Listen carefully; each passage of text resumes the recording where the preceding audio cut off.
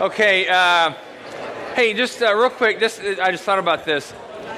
Speaking of Olympics, there's a guy that lives in Bloomington. A few people may know Shelby Wilson. There's a guy named Shelby Wilson. He's an older guy. I mean, older than me, so which is not anyway.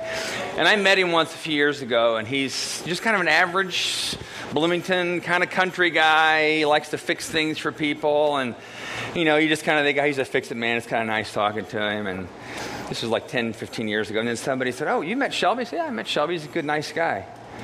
"Oh, he won a gold in the Olympics in wrestling in 1960. I was like, "Shelby Wilson?" "Yeah, Shelby Wilson." "No, this is not the same guy." "No, it's the same guy." So the next time you see him, you're like, hi, Shelby. But it's just kind of, some of you know him. He probably never talks about it unless you force him to talk about it. But it's just kind of one of those neat things where he's just an average guy, but he wasn't in 1960. So I keep looking over at George and Mark because I know they know him. So anyway, hey, let me pray. What does he do now? Works with international students? What furniture ministry? Helps international students get furniture from those of us who have too much. Which, incidentally, just a quick aside, Sherwood Oaks, not Sherwood Oaks, but a bunch of the international ministries go together and they have a big furniture fair at Sherwood Oaks on some Saturday in September or late August where they give away furniture to internationals. And it's usually, they want decent quality furniture. So if you have any of that that's decent quality, I think Bill Downey might know about that actually. So.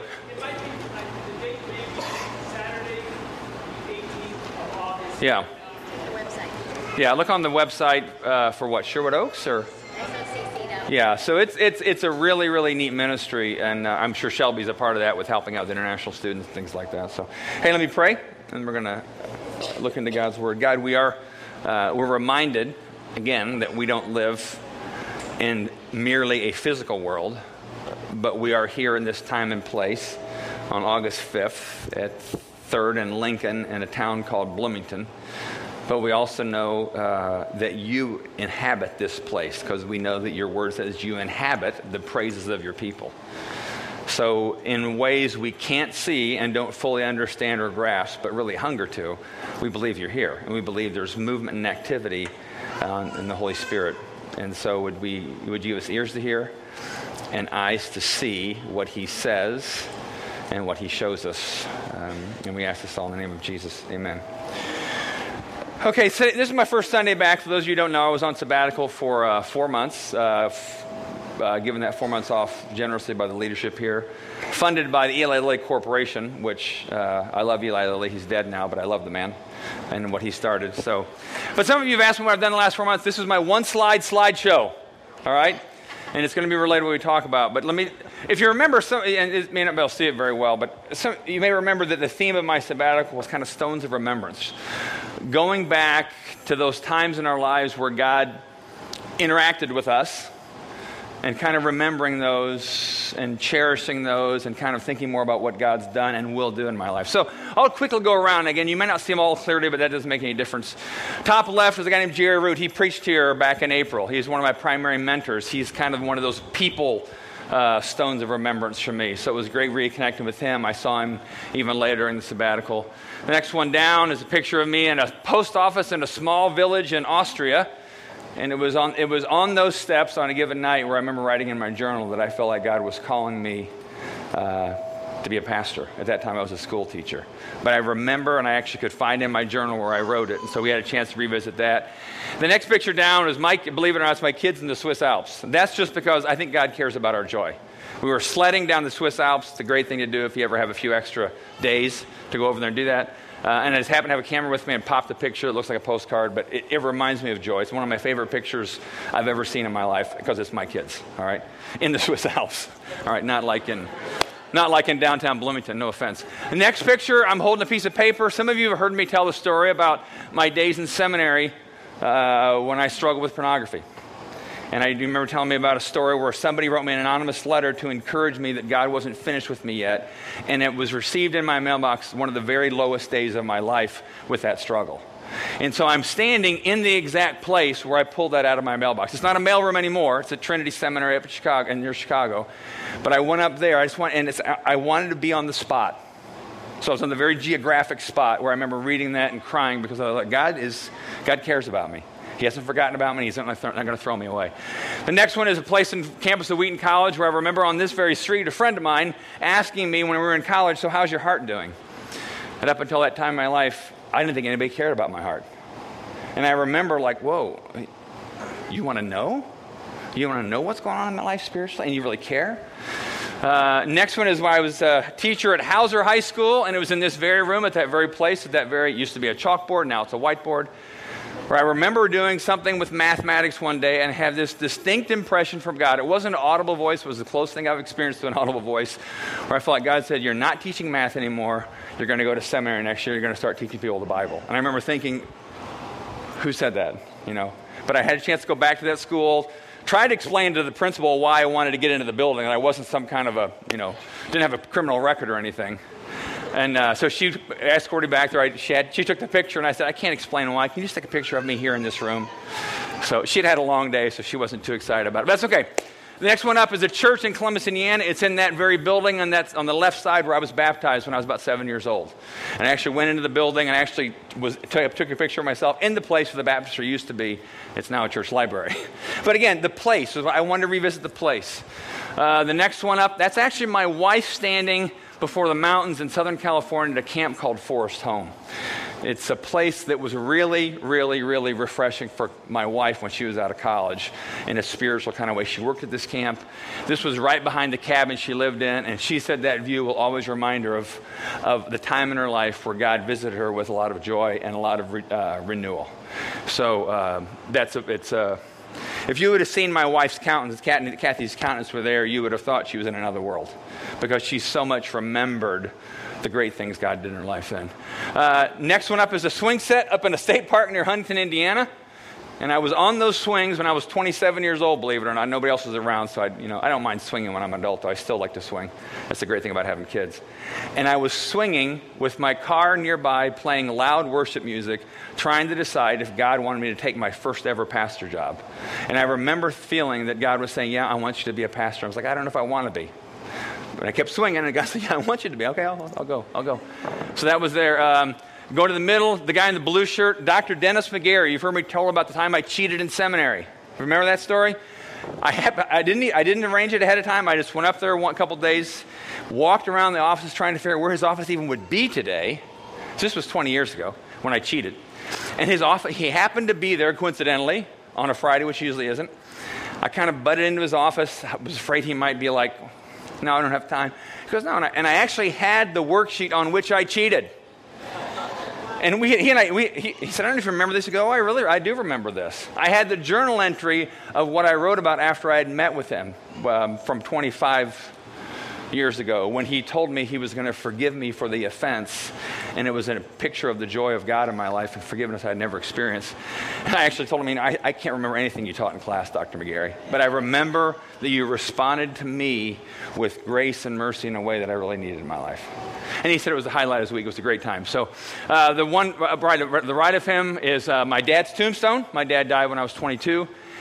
But I spent 2 hours in this cemetery because my grandparents buried there, my dad's buried there.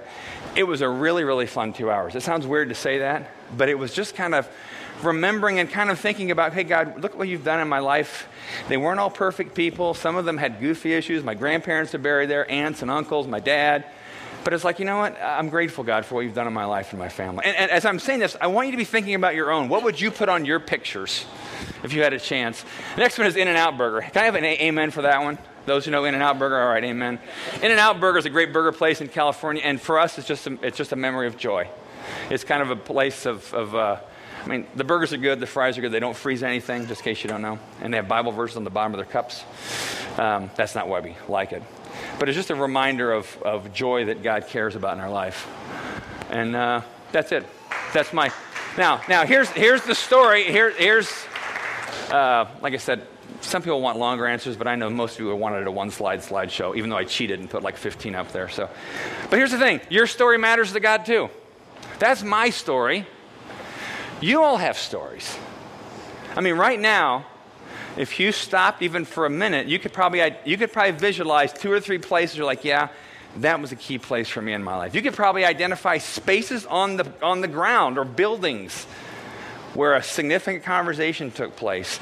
Or in some of my cases, where redeeming from brokenness took place. Places of joy, places of redemption from brokenness, places where God talked to you and told you to leave this place to go to that place. And none of them are like these dramatic, bells and whistles voices. They're usually these internal kind of whispers from God, but something's nudging you. And I'm saying that because I want everybody here can hear from God, and all of us do. And so I'm not trying to make it like, okay, you can't hear from God unless you're a pastor like Dan and I or whatever. Everybody hears from God. And the way I heard from God, I heard from God when I was a school teacher. I heard from God when I was a kid, 7 years old, wanting to get baptized. So there's no special category except listening, all right? But your story matters to God too. And God knows your story in ways you don't even understand. I mean, one of the things I was talking to my wife yesterday, and she said, if somebody were to ask me how our time away was, she said, I would say simply this, that our stories matter. Quick aside here, whenever you go on a trip like this or like a missions trip, always be ready to give people your 30-second answer. Not everybody wants to hear your half-hour answer, okay? So 30-second answer is, although I get a half hour this morning, so anyway. Your story matters to God. And I'm saying that, again, because every one of you have parts of your stories that maybe are yet to be redeemed. Maybe parts of your stories that you wouldn't even want to have the picture up on top. But it's a picture you might need to revisit. Either revisit to ask God to bring healing to something in your life, or revisit just as a sign of gratitude to God for the healing He brought to your life. Or maybe you revisit places simply because you want to be grateful to God that He cares about your joy. One thing I want to do in just the next few moments, we're going to look at just a couple stories in John where people's stories mattered to Jesus. And again, the overarching theme I want you to be hearing is that your story matters. And maybe there's ways, I know there are ways in which Jesus wants to invade, interact with, and bring healing to your stories, and even remind you of joy in your stories, all right? So John chapter 1, and I'll start with this, and we have four different people in the Gospel of John that Jesus interacts with their stories. But this is John writing, so the Word, referring to Jesus, became human and made His home among us. He was full of unfailing love and faithfulness. Say that with me. Unfailing love and faithfulness. One more time. Unfailing love and faithfulness. That's Jesus. That's the one who knows our stories. And we have seen His glory, the glory of the Father's one and only Son. John testified about Him when he shouted to the crowds, "This is the one I was talking about when I said, 'Someone is coming after me who is far greater than I am, for He existed long before me.' From His abundance, we have all received one gracious blessing after another. For the law was given through Moses," read this with me, "but God's unfailing love and faithfulness came through Jesus Christ." All right? No one has ever seen God, but the unique one who is Himself God is near to the Father's heart. He has revealed God to us. All right, stay on this one for a second. I had breakfast with a friend of mine this week, part of Exodus, and he was just talking about his story. And his story has some really painful, challenging, difficult places in it. And he said there were times where he was tempted to start thinking that God doesn't even know my story, God doesn't care about my story. This whole idea of unfailing love and faithfulness was a distant notion to him. But this past summer, he told me this just last week, some tangible things happened where he realized, I know God's unfailing love and faithfulness are real. He never gave up on it. And I know there's some of you right now, maybe you're going through part of your story where you're like, I'm not feeling it, Jesus. I'm not feeling unfailing love and faithfulness. I'm feeling distance and absence.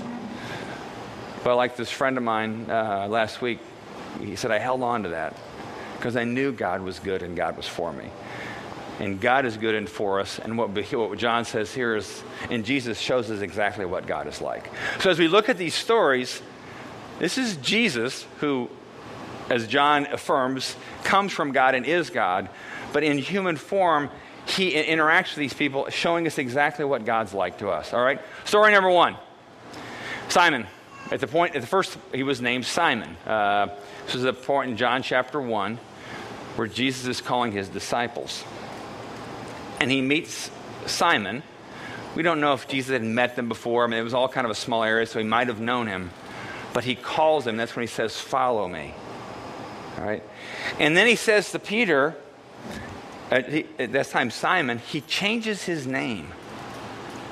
He said, you're going to be called Cephas, which also means Peter, which also means rock. And the way the text says it, put this up there. Jesus looked intently at Simon and said, you're Peter. You're going to be called Peter now. Now, what is that? Looking intently, it's kind of like, okay, it's like Jesus was looking right through him and said, your whole life you've been Simon, but I see who you really are. You're going to be Peter. You're a rock.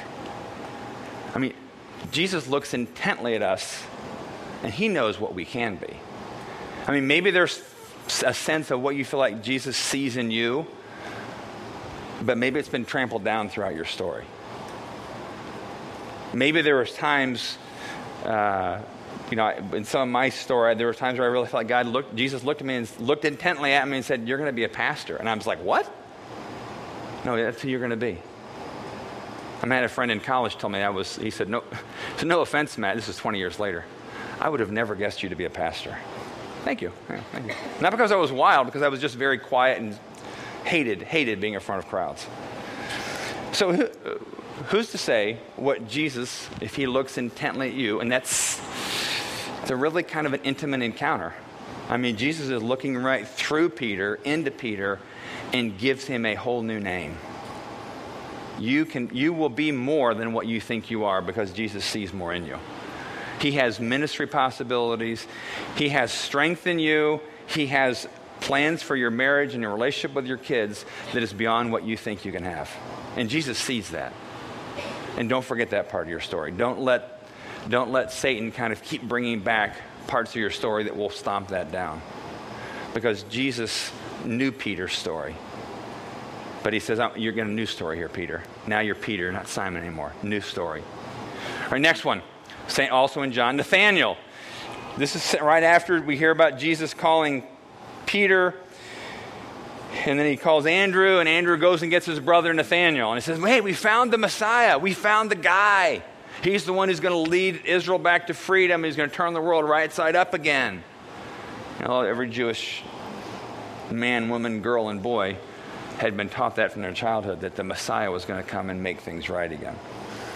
And Nathanael says, they said he's from Nazareth. And Nathanael's like, Nazareth? What good comes out of there? It's kind of like, we might, I won't be negative about anybody except maybe Kentucky. What good comes out of Kentucky or whatever? You know what I mean? It's kind of that. And then, except national championships. But, and then Philip says, no, come and see. And they approach Jesus, and then Jesus says to Nathanael, now here is a genuine son of Israel, a man of complete integrity. I mean, Jesus kind of, boom, I know who you are. I know your story. And then Nathanael says this, how do you know about me? It's obvious they hadn't met, at least not met in meaningful ways, but Jesus knew exactly his story. You're a man of Israel, you're a man of integrity. Maybe Nathanael thought that about himself, but Jesus said, no, that's who you are. And that's who you're going to be. You're going to be a man for Israel. You're going to be a man of integrity. And you're going to be one of my followers. Jesus knows things about you that sometimes you don't know, and sometimes you do know, but you would never verbalize that about yourself. But in your story, there's times where Jesus will say to you, Jesus will know things about you, and your response is going to be, how do you know that about me? Of course we know he knows those things about us. But there's things about you, your dreams, your aspirations, your sense of what God may use you for, and God comes to affirm that in you, and you're like, how'd you know? But he knows those parts of your story. Story number 3. This one a lot of you are familiar with. This is the Samaritan woman at the well. Samaritans were half-bred Jews, so there was a lot of racial tension between them, So not only does Jesus meet this half-bred racial Samaritan and talks to her, but she's a woman, and they're by themselves. So Jesus, breaks all kinds of social taboos here as a Jewish religious male. And he starts talking to this Samaritan woman who has no clue as to who he is. But Jesus knows her story, absolutely. And they kind of engage in this conversation about water, and then it goes to religion and spiritual things and Jewishness, and then she makes a comment about, well, I'm not married, I don't have a husband or whatever. And Jesus says, no, you're right, you don't. You've had 5 husbands, as a matter of fact, and the guy you're living with is even your husband. You're on number 6. And it's like she's busted because Jesus knows her story. He is not hiding anything from her. She's not hiding anything from him. I know we don't think we do, but how often do we think we really are hiding something from God? Like he doesn't know the secrets we have. And they're not only secrets, if we're honest, they're secrets that we feel great shame about and have quite a bit of self-condemning thoughts about. I'm sure she wasn't proud she was on man number 6.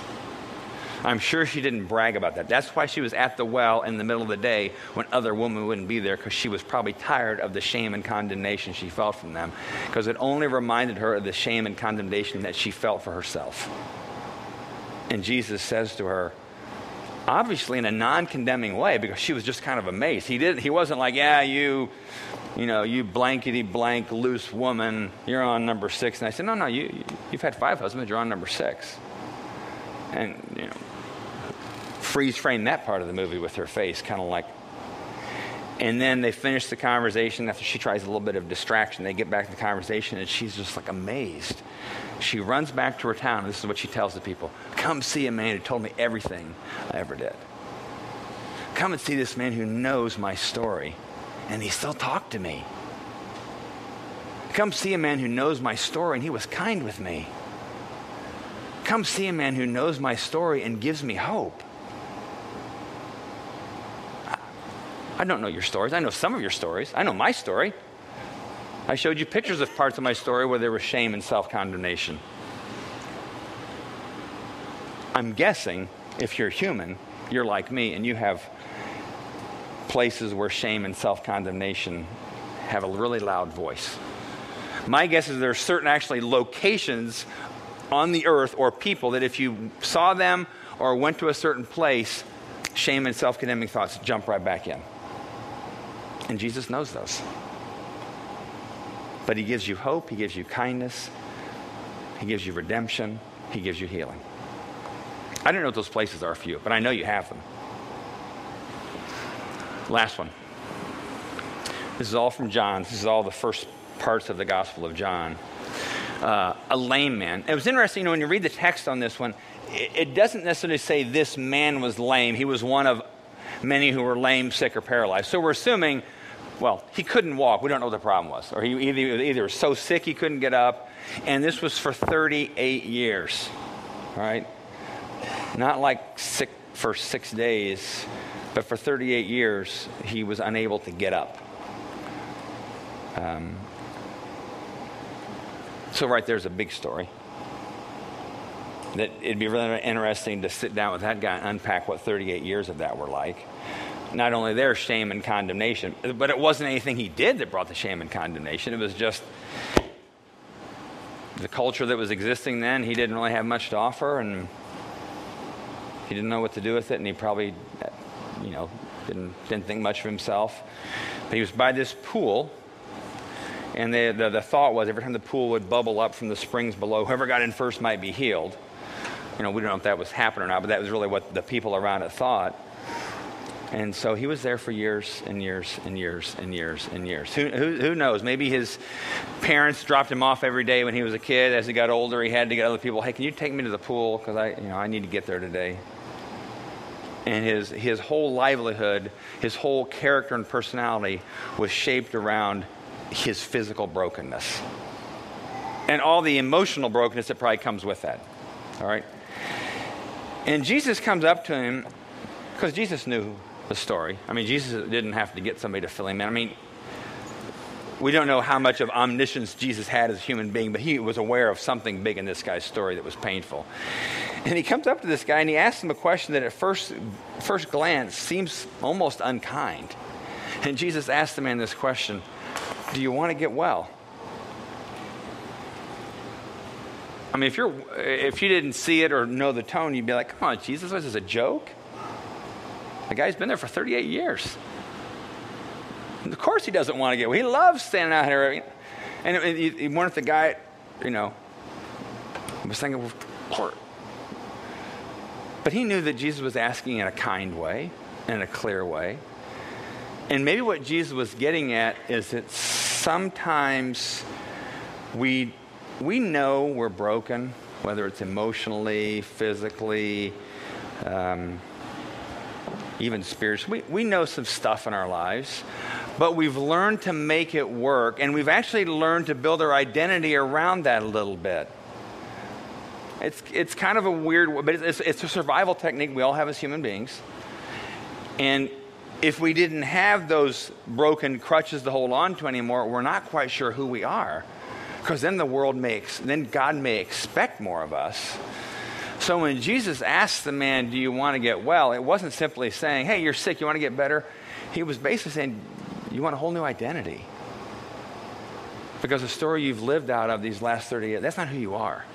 And I'm not just talking about your physical brokenness, Jesus would say to him. It's not who you are. You're not a helpless, needy man anymore.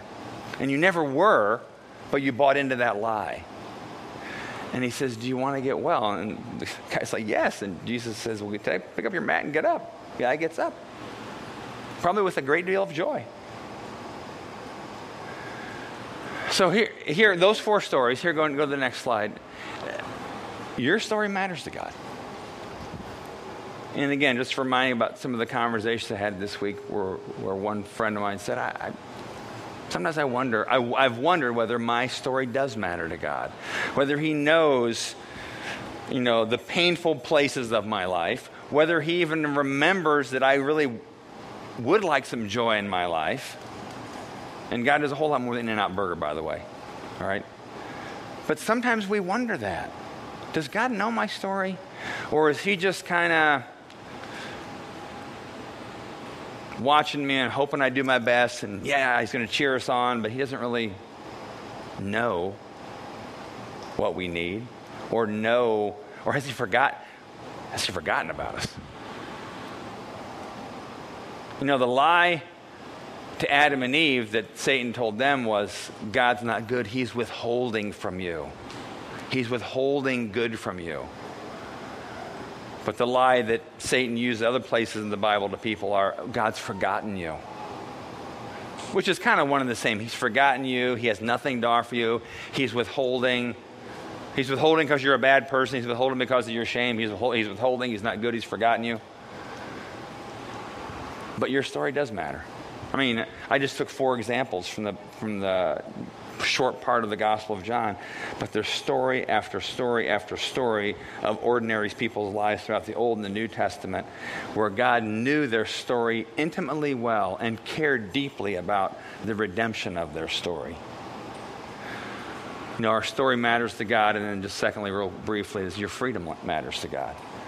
It's not just that Jesus knows your story. He knows he is obsessed with your freedom. He is obsessed with your joy. He's obsessed with the reality that you would be alive, awake, and free. And he will not relent. He will not stop pursuing you. He hasn't forgotten you. It feels like he has. I've had times in my life, you've had time in your life where you felt like God must have forgotten me on this issue. I guess I'm on my own. But he hasn't.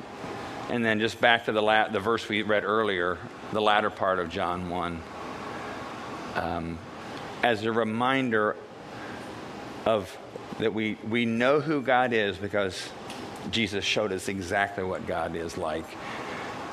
I'll start with 17. For the law was given through Moses. Read this with me. But God's unfailing love and faithfulness came through Jesus Christ.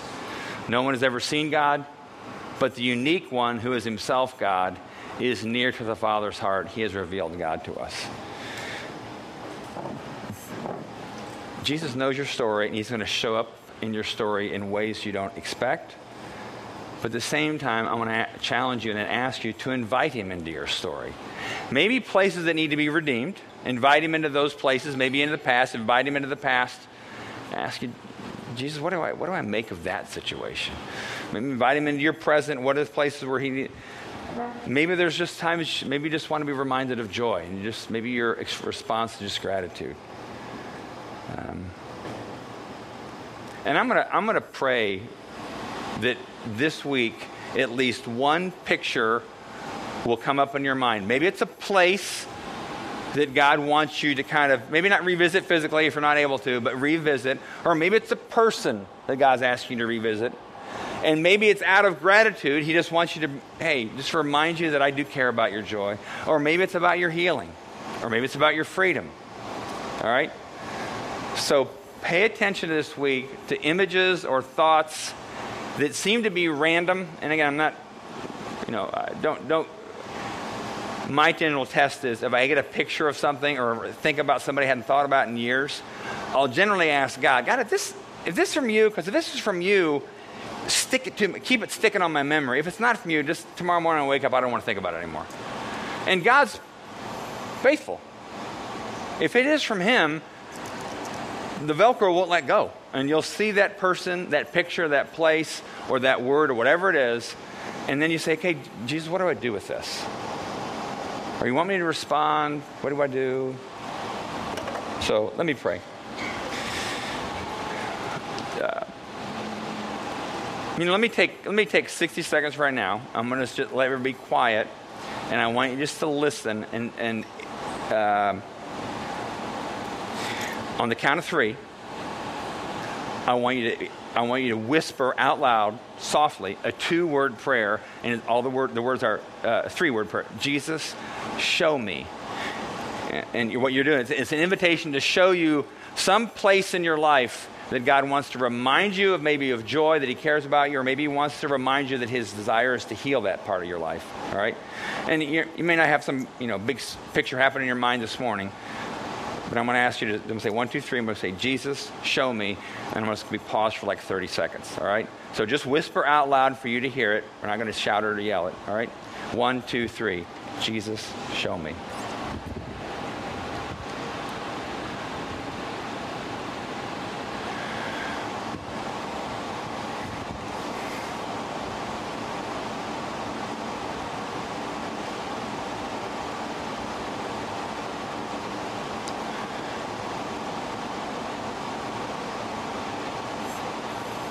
Jesus, I believe that your heart is warmed by what we just asked you to do. And I believe that you will do what we asked you to do. And you will bring memories back to mind. Maybe they're memories of joy, maybe memories of pain. Whatever memories, whatever places, whatever people you want us to bring to mind for the sake of you setting us free. Maybe it's just out of gratitude. Maybe it's things you'll bring to our lives that are good this week. Maybe it's healing. But we know you do that. And God, I'm glad that our stories do matter to you, that we matter to you, that you know our names. You know so much more about us than our names and social security number. You know our stories deeply. And you know exactly what we need for freedom and joy and life. And we're grateful. And we ask this all in the name of Jesus. Amen. What we do at Exodus every Sunday is we take communion. And because it's a reminder to us that ultimately it is about our, I can use this word, intimacy with Jesus. The one who looks intently at you, who knows all you've ever done, who knows your name, who knows your true name, and he's the one that still says, you're welcome. And I will say, if you're in a situation where you're actively resisting God and you know it, then for your own well-being, don't come, because then you really are making a mockery of Jesus' invitation. But for the rest of us, broken, self-condemning people. So it's not perfect. Perfection isn't the standard. It's openness and receptivity to Jesus. Here's how we do it at Exodus. We just come on up, and as we start singing, nobody checks who's up and down. So if you decide not to come up, nobody's going to know. It's not a big deal. So don't be worried about that. Come up here, either the three aisles, and we offer you the bread. Most tear it off. Offer you the cup. Just dip it in the cup. Most people, that's what we ask you to dip it. Most people eat it right away. Some take it back to their seat and eat it. It's really up to you how you want to do that. But it's a reminder that of the connection through the blood of Jesus that we have with the intimacy and the unfailing love and faithfulness of God through Jesus. All right, that He will redeem your story. All right. At the same time, if you want prayer, there's people over in the room that say prayer, and they're simply there to pray for you. Maybe it's about the sermon today. Maybe it's not. Maybe it's just asking that God would redeem your memories, some of your memories, or bring joy to you. All right. Jesus, thank you for your life. Thank you for your humanity and how you interacted with people that were just like us, average, ordinary people. And then you brought life and hope and freedom to their stories. Thank you for your divinity, the fact that you're God, and because you gave yourself on the cross, you open up for us a way for new life and hope. And we love you, Jesus, and thank you. Amen.